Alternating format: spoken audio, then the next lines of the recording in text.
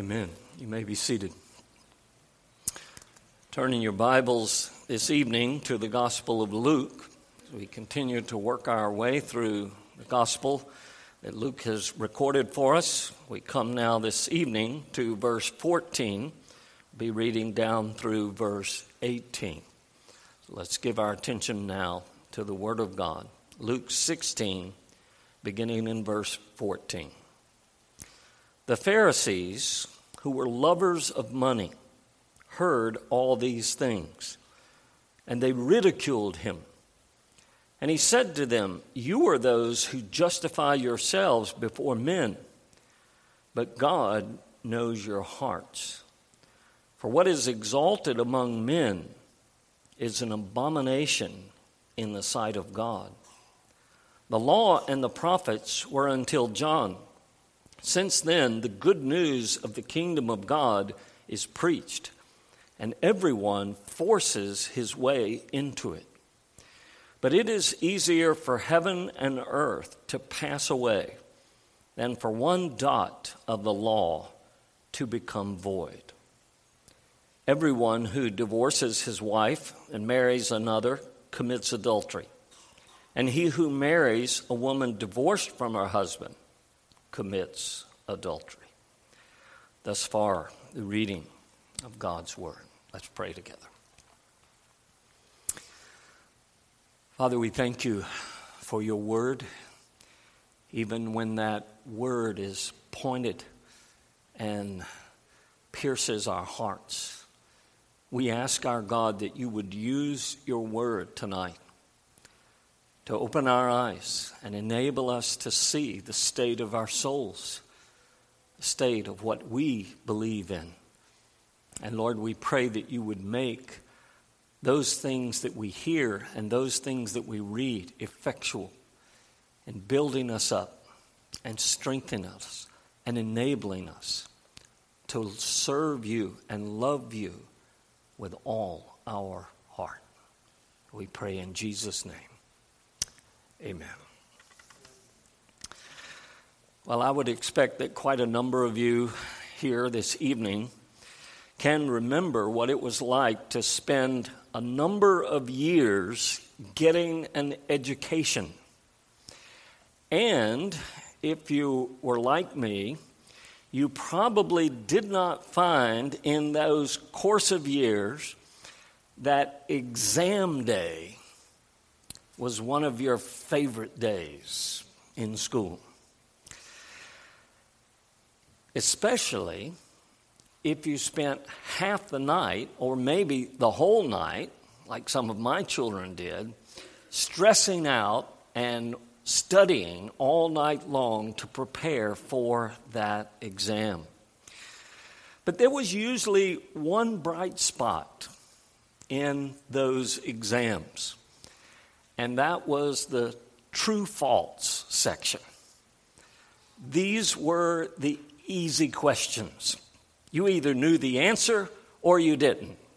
So it wasn't that hard. It didn't demand a lot of thought. It didn't demand a whole lot of study to come to that conclusion. So if you got the question, the earth is flat, true or false, you know the answer. If you got the question or the statement, Pennsylvania is the Bible Belt of the United States of America, true or false, I think you would know the answer to that question. However, when it comes to matters of religion, when it comes to what a person believes in about God, then things are not so easy to determine. When you start thinking about man's heart, my friends, we can't see men's hearts, can we? And so if a man says that he loves God, if he says that he believes in God or will follow the Word of God, that is something that is very difficult for us to know, are they speaking truth or are they speaking that which is false? Jesus is facing that exact very situation as he's dealing with these Pharisees who profess to know God, to follow God's word. But God knows their hearts. And our Savior gives us here a couple of ways to rightly discern the reality of someone's professed faith. It gives us a way to discern the right and truthful way of our own profession of faith and what it means to believe and follow the God of the Bible. How can you tell? What can you do to know whether this religion is true or false?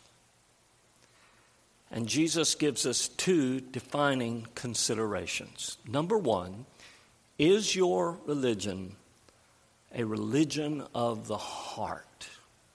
That is, does it have an impact not just on your words and your deeds, but on your heart, on your inner man?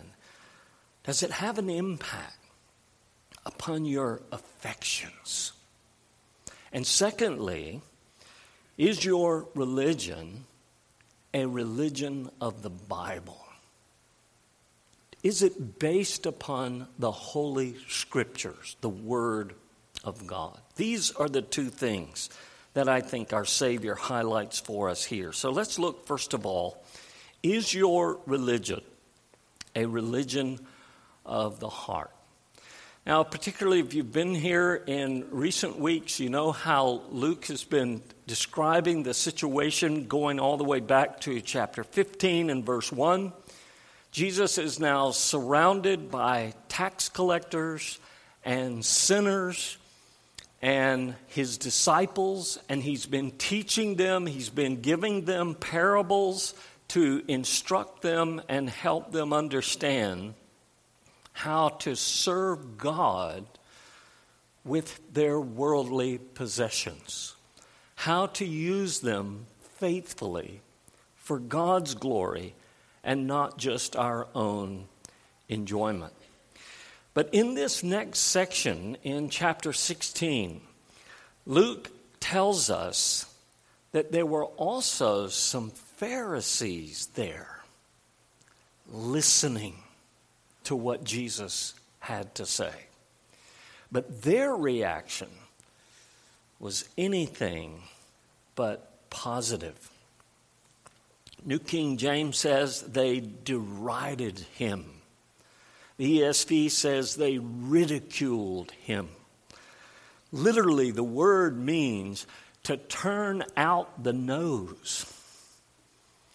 What it's describing is a visible show of absolute contempt for what they were hearing. The flaring of the nostrils is what we're talking about. Here were these people, and they were listening. They were listening to this parable of the unfaithful steward. They were listening to the parables of the lost coin and of the lost sheep and the lost son. And they derided him. It's almost as if you could see someone lifting their head up and gritting their teeth, pursing their lips and flaring their nostrils in anger because they despised what they were hearing. Now, the question we might ask is, well, why? I mean, this sounds a rather dramatic response to the teaching of Jesus. But they were angry. And why did they respond in this way? Well, think about that parable that they had just heard about the unfaithful steward, the crooked dishonest servant of his master. They had just heard what Jesus said was that which was least in thinking about physical possessions. But my friends, these Pharisees regarded what Jesus said was the least important, they regarded as the most important. Which is why Luke tells us that these Pharisees loved money. They loved their possessions. And so for Jesus to tell them, this is not the most important thing for you to think about or to devote your energy to. As a matter of fact, it's the least important thing. And they say, no, this is the most important thing for us. They had heard Jesus say that it could not be done to serve God and mammon or money. And they were saying, not at all. We can have both. We can serve God and we can love our money. Now, Luke's assessment of these Pharisees in verse 14 is bad enough. But our Lord's response is even more pointed and more exposing of the emptiness of their religious profession. Look at verse 15. When Jesus tells them, you are those who justify yourselves before men, but God knows your heart. The Pharisees, in other words, talked a lot about God. They attended all the services in the synagogue. They could quote lots of scripture verses. They were doing all kinds of things to make it appear in the sight of men that they were very good, very holy, very religious individuals. In another place, in Matthew chapter 6, and again in Matthew 23, with the rebuke of the Pharisees, our Savior talks about they make long prayers, especially on the street corner. They sound the trumpet. They make a public display every time they give their money or their tithes. They even wear special clothes, enlarging the phylacteries, the borders of their garments, saying, we are different, we are holy, we are very, very religious people. But it was all for show. It was all to be seen and to be heard. It was all so that they would have the praise of men and not for the glory of God. So that no matter how they looked and how they sounded, Jesus said, but God knows your hearts.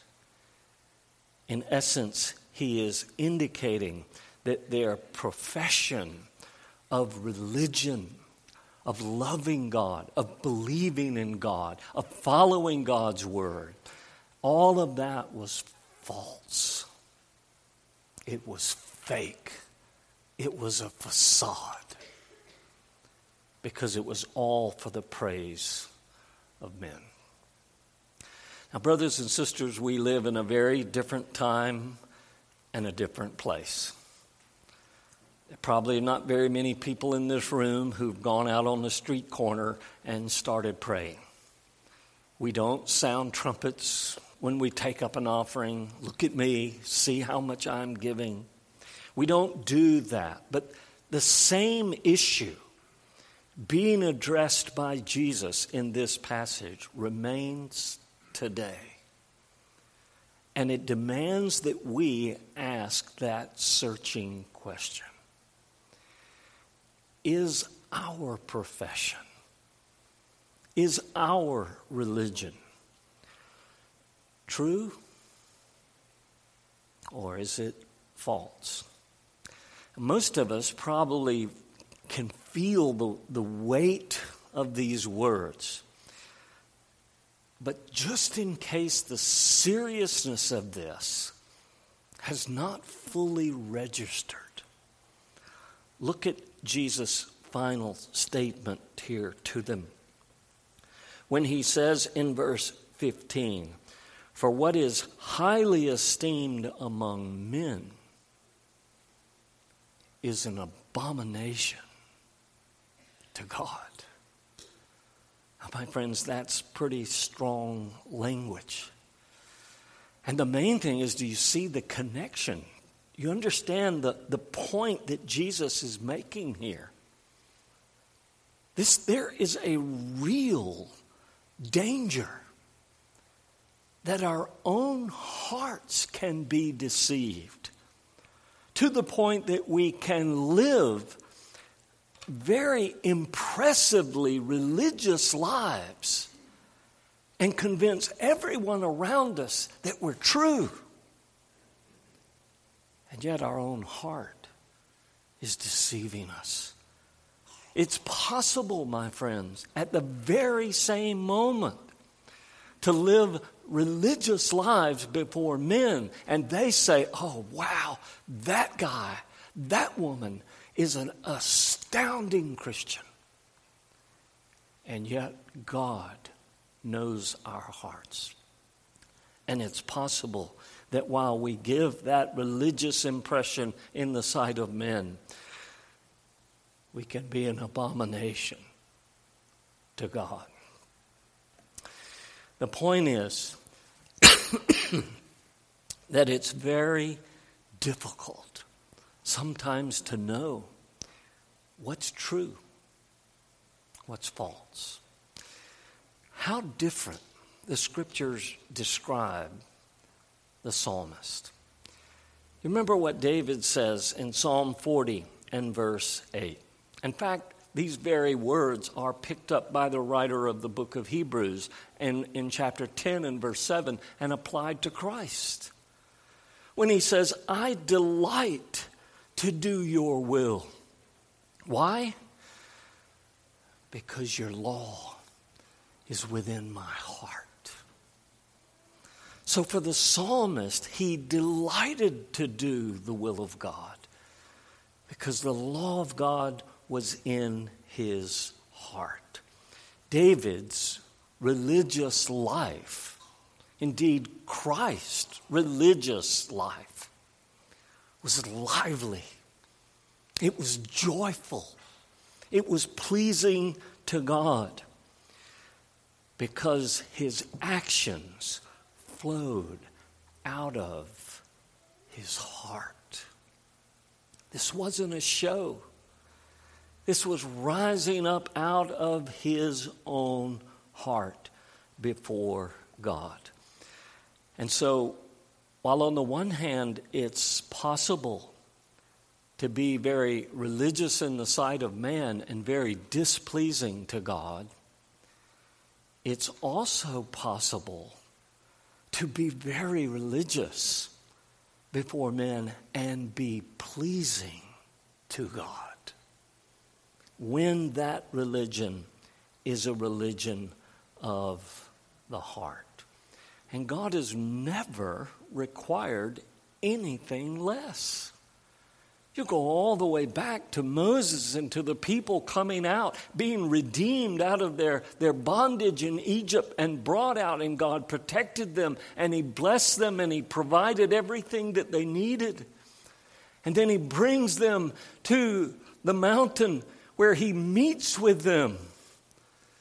And Moses says, "Love the Lord your God with all your heart, with all your mind, with all your soul, and with all your strength." This is what God has always desired of his people. And Jesus, of course, responds to the lawyer when he's asked, what is the greatest commandment? above all the commandments God has given us in the Word. What's the greatest commandment? And Jesus gives them this: love God with all your heart. Now, my friends, do these words describe your heart? Do you love God?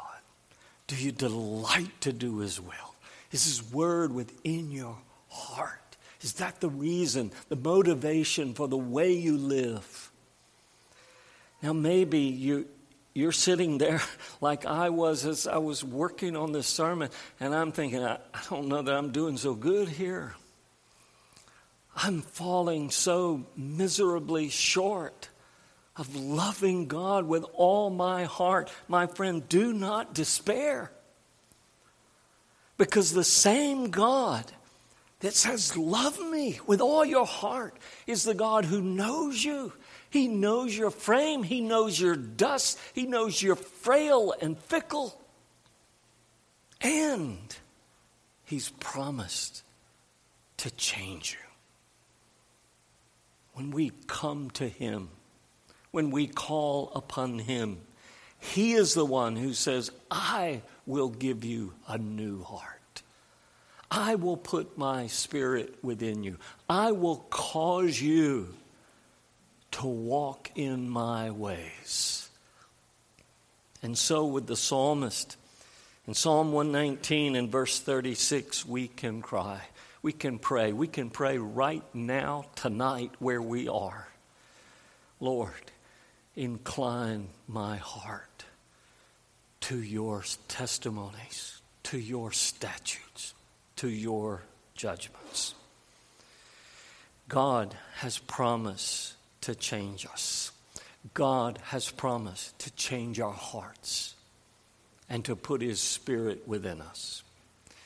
It's like the hymn, Mr. Robinson's hymn that we sang this morning, Prone to Wander. Lord, I feel it. You feel it? You know what that's like? How prone we are to wander. But what does He say? Here's my heart. Here's my heart. Take it.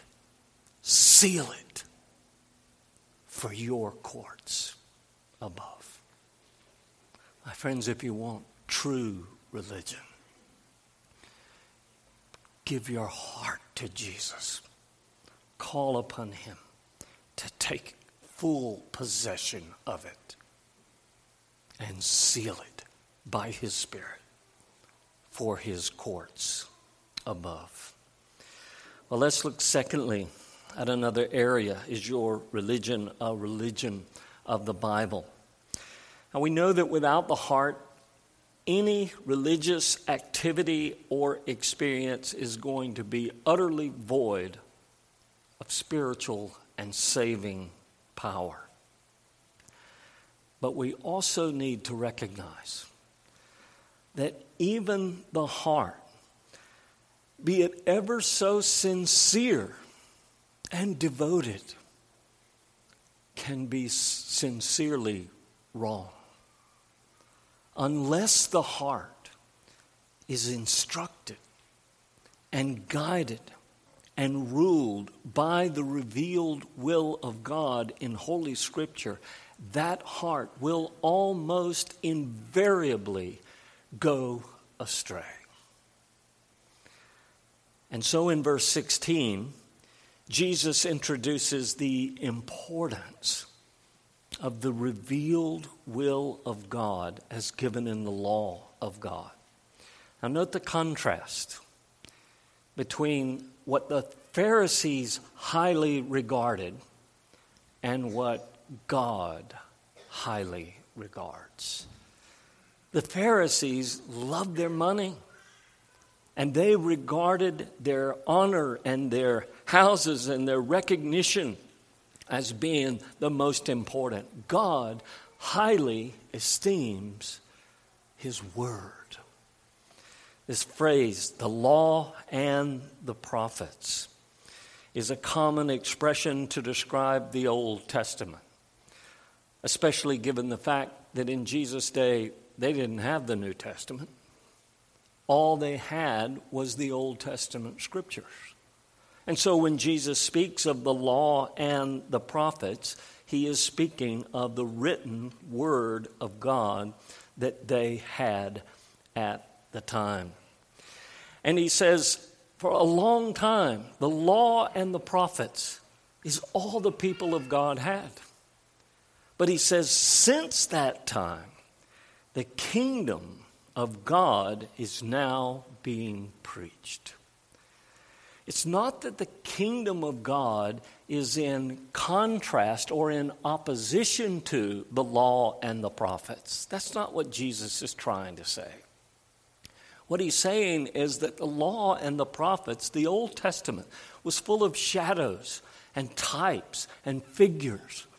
Now, under the gospel, now under the new covenant, the gospel is being preached. Now Christ, in whom are all the treasures of wisdom and knowledge. Now Christ, who is and in physical form was the fullness of the Godhead bodily. And now that Christ is being freely offered to all tribes and tongues and peoples and nations. Now the gospel is being preached in a fuller, greater clarity and more glorious way under the gospel. And so we have Paul and Silas in prison, and the Philippian jailer comes and falls down before them and says, "Brethren, what must I do?" And what do they say? Believe on the Lord Jesus Christ. Believe that God's Son, Jesus Christ, is Lord of all. And entrust yourself to him, and you will be saved. That's the glory of this new preaching of the gospel. But my friends, true saving faith is not just words. Notice what Jesus goes on to say. The law and prophets were until John. Since that time, the kingdom of God has been preached. And everyone who's entering that kingdom now is pressing into it. Or as the ESV puts it even more strikingly, is forcing their way into it. Now, what does that mean? I don't know about you, but the language seems wrong. How do we force our way? Why would we have to force our way into this kingdom of the gospel? Why are we pressing into it? Well, if you want a full treatment of this, you will find it in Thomas Watson's book, Heaven Taken by Storm. Taken by violence. And he describes it well. But for now, I would simply say this. To press into the kingdom, to forcibly enter the kingdom, means that you are going to have a lot of opposition. My friends, Satan does not want you in the kingdom of God. And he's going to bring a lot of opposition against you to keep you out. And you're not going to be able to do it lightheartedly.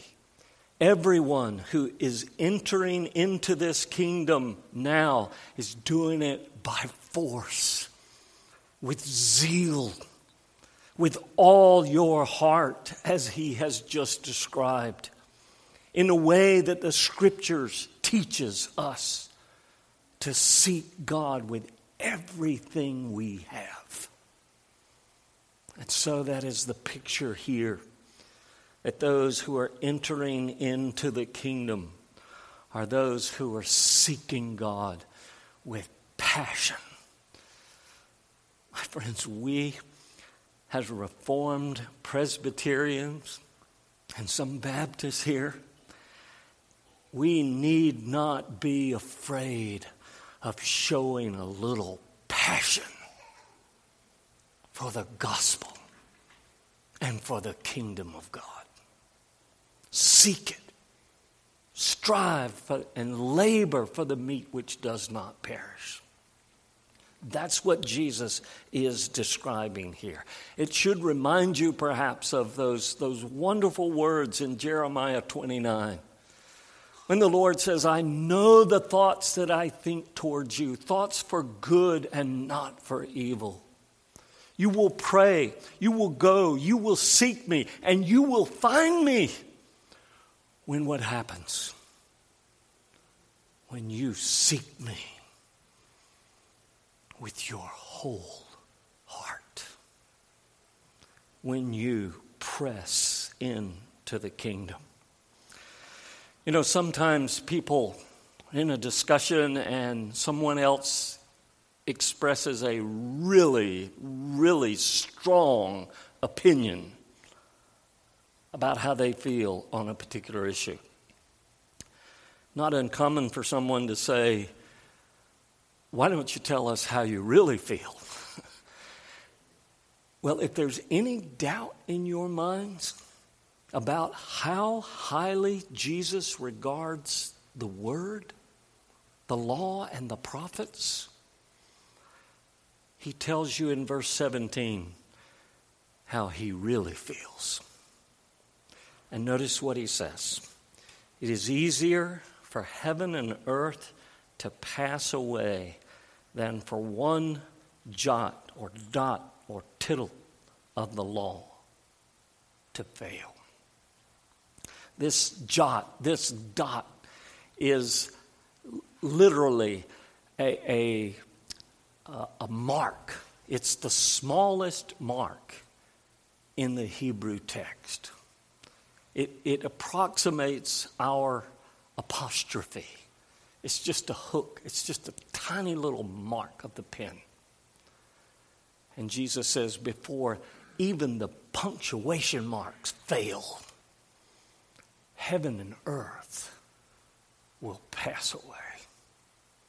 My friends, our Savior is giving us one of the most exalted descriptions of the law of God here. And look at what he says. As he says, heaven and earth will pass away before this smallest mark will fail.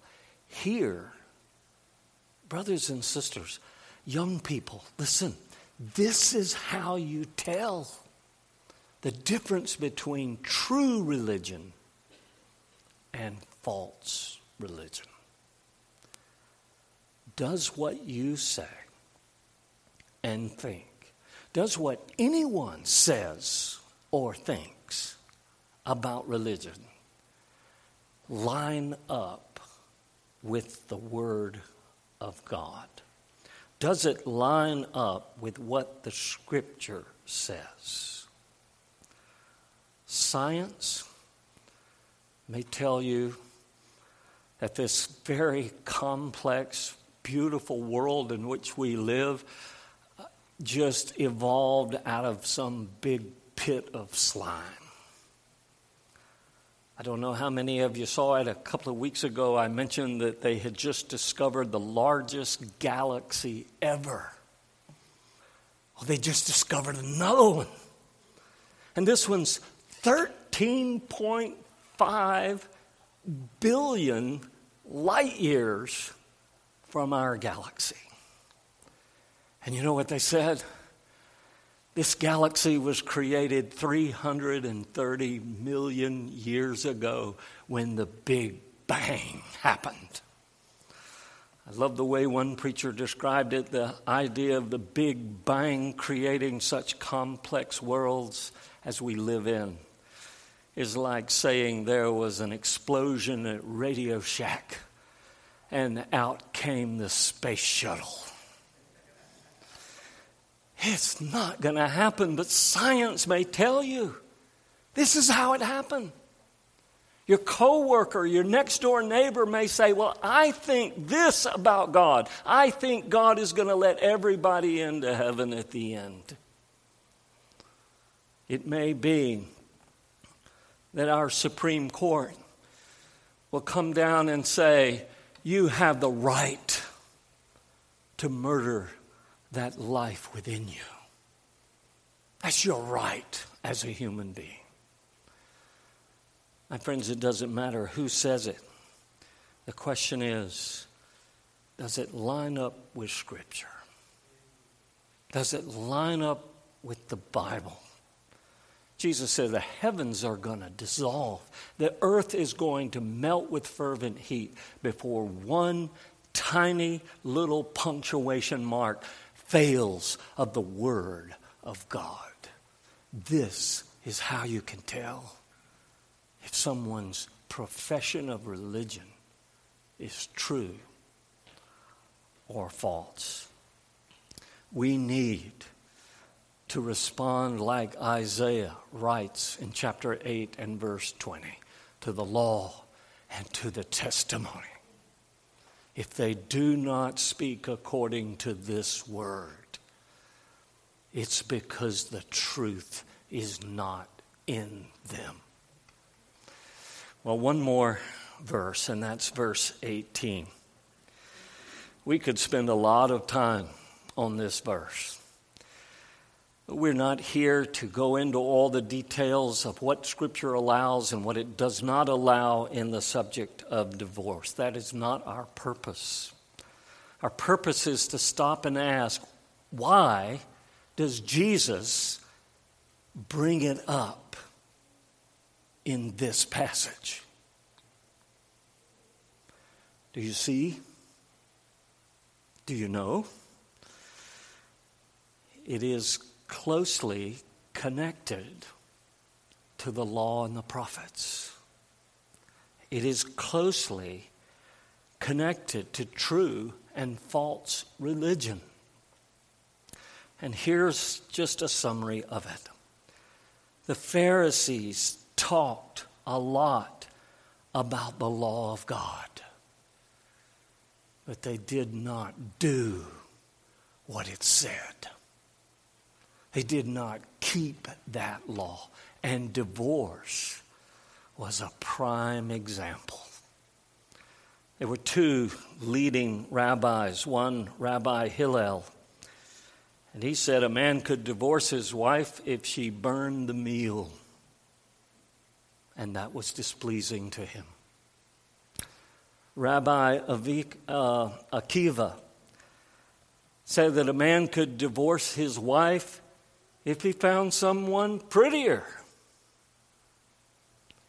Do you see? The Pharisees talked about the law and the prophets. They quoted Scripture. They followed the minutiae. But the very thing that God says, I hate divorce. And they say, no problem. You find somebody better looking? Cooks better? Divorce her and marry someone else. Jesus takes the very thing, practical way, that they did not heed the law and the prophets. They did not do what God commanded. And he says, here's an example of your disdain for the Scripture, for the revealed will of God. Well, my friends, I trust that we can look into our own hearts tonight, and where we find them lacking, that we look to Christ.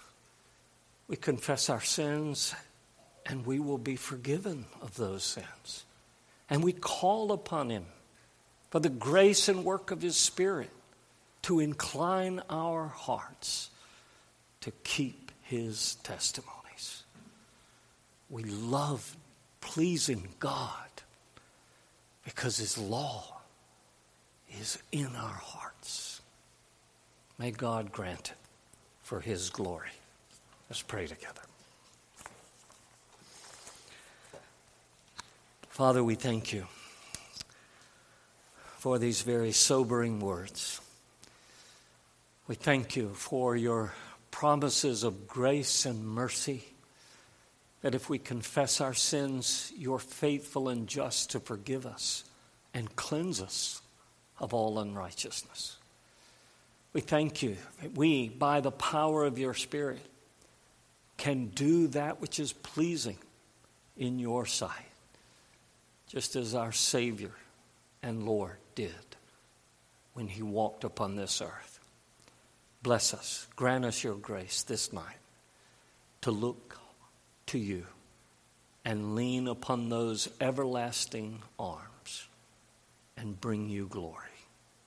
We pray in Jesus' name. Amen. Let's take a few moments, pray that God will use his word in our lives.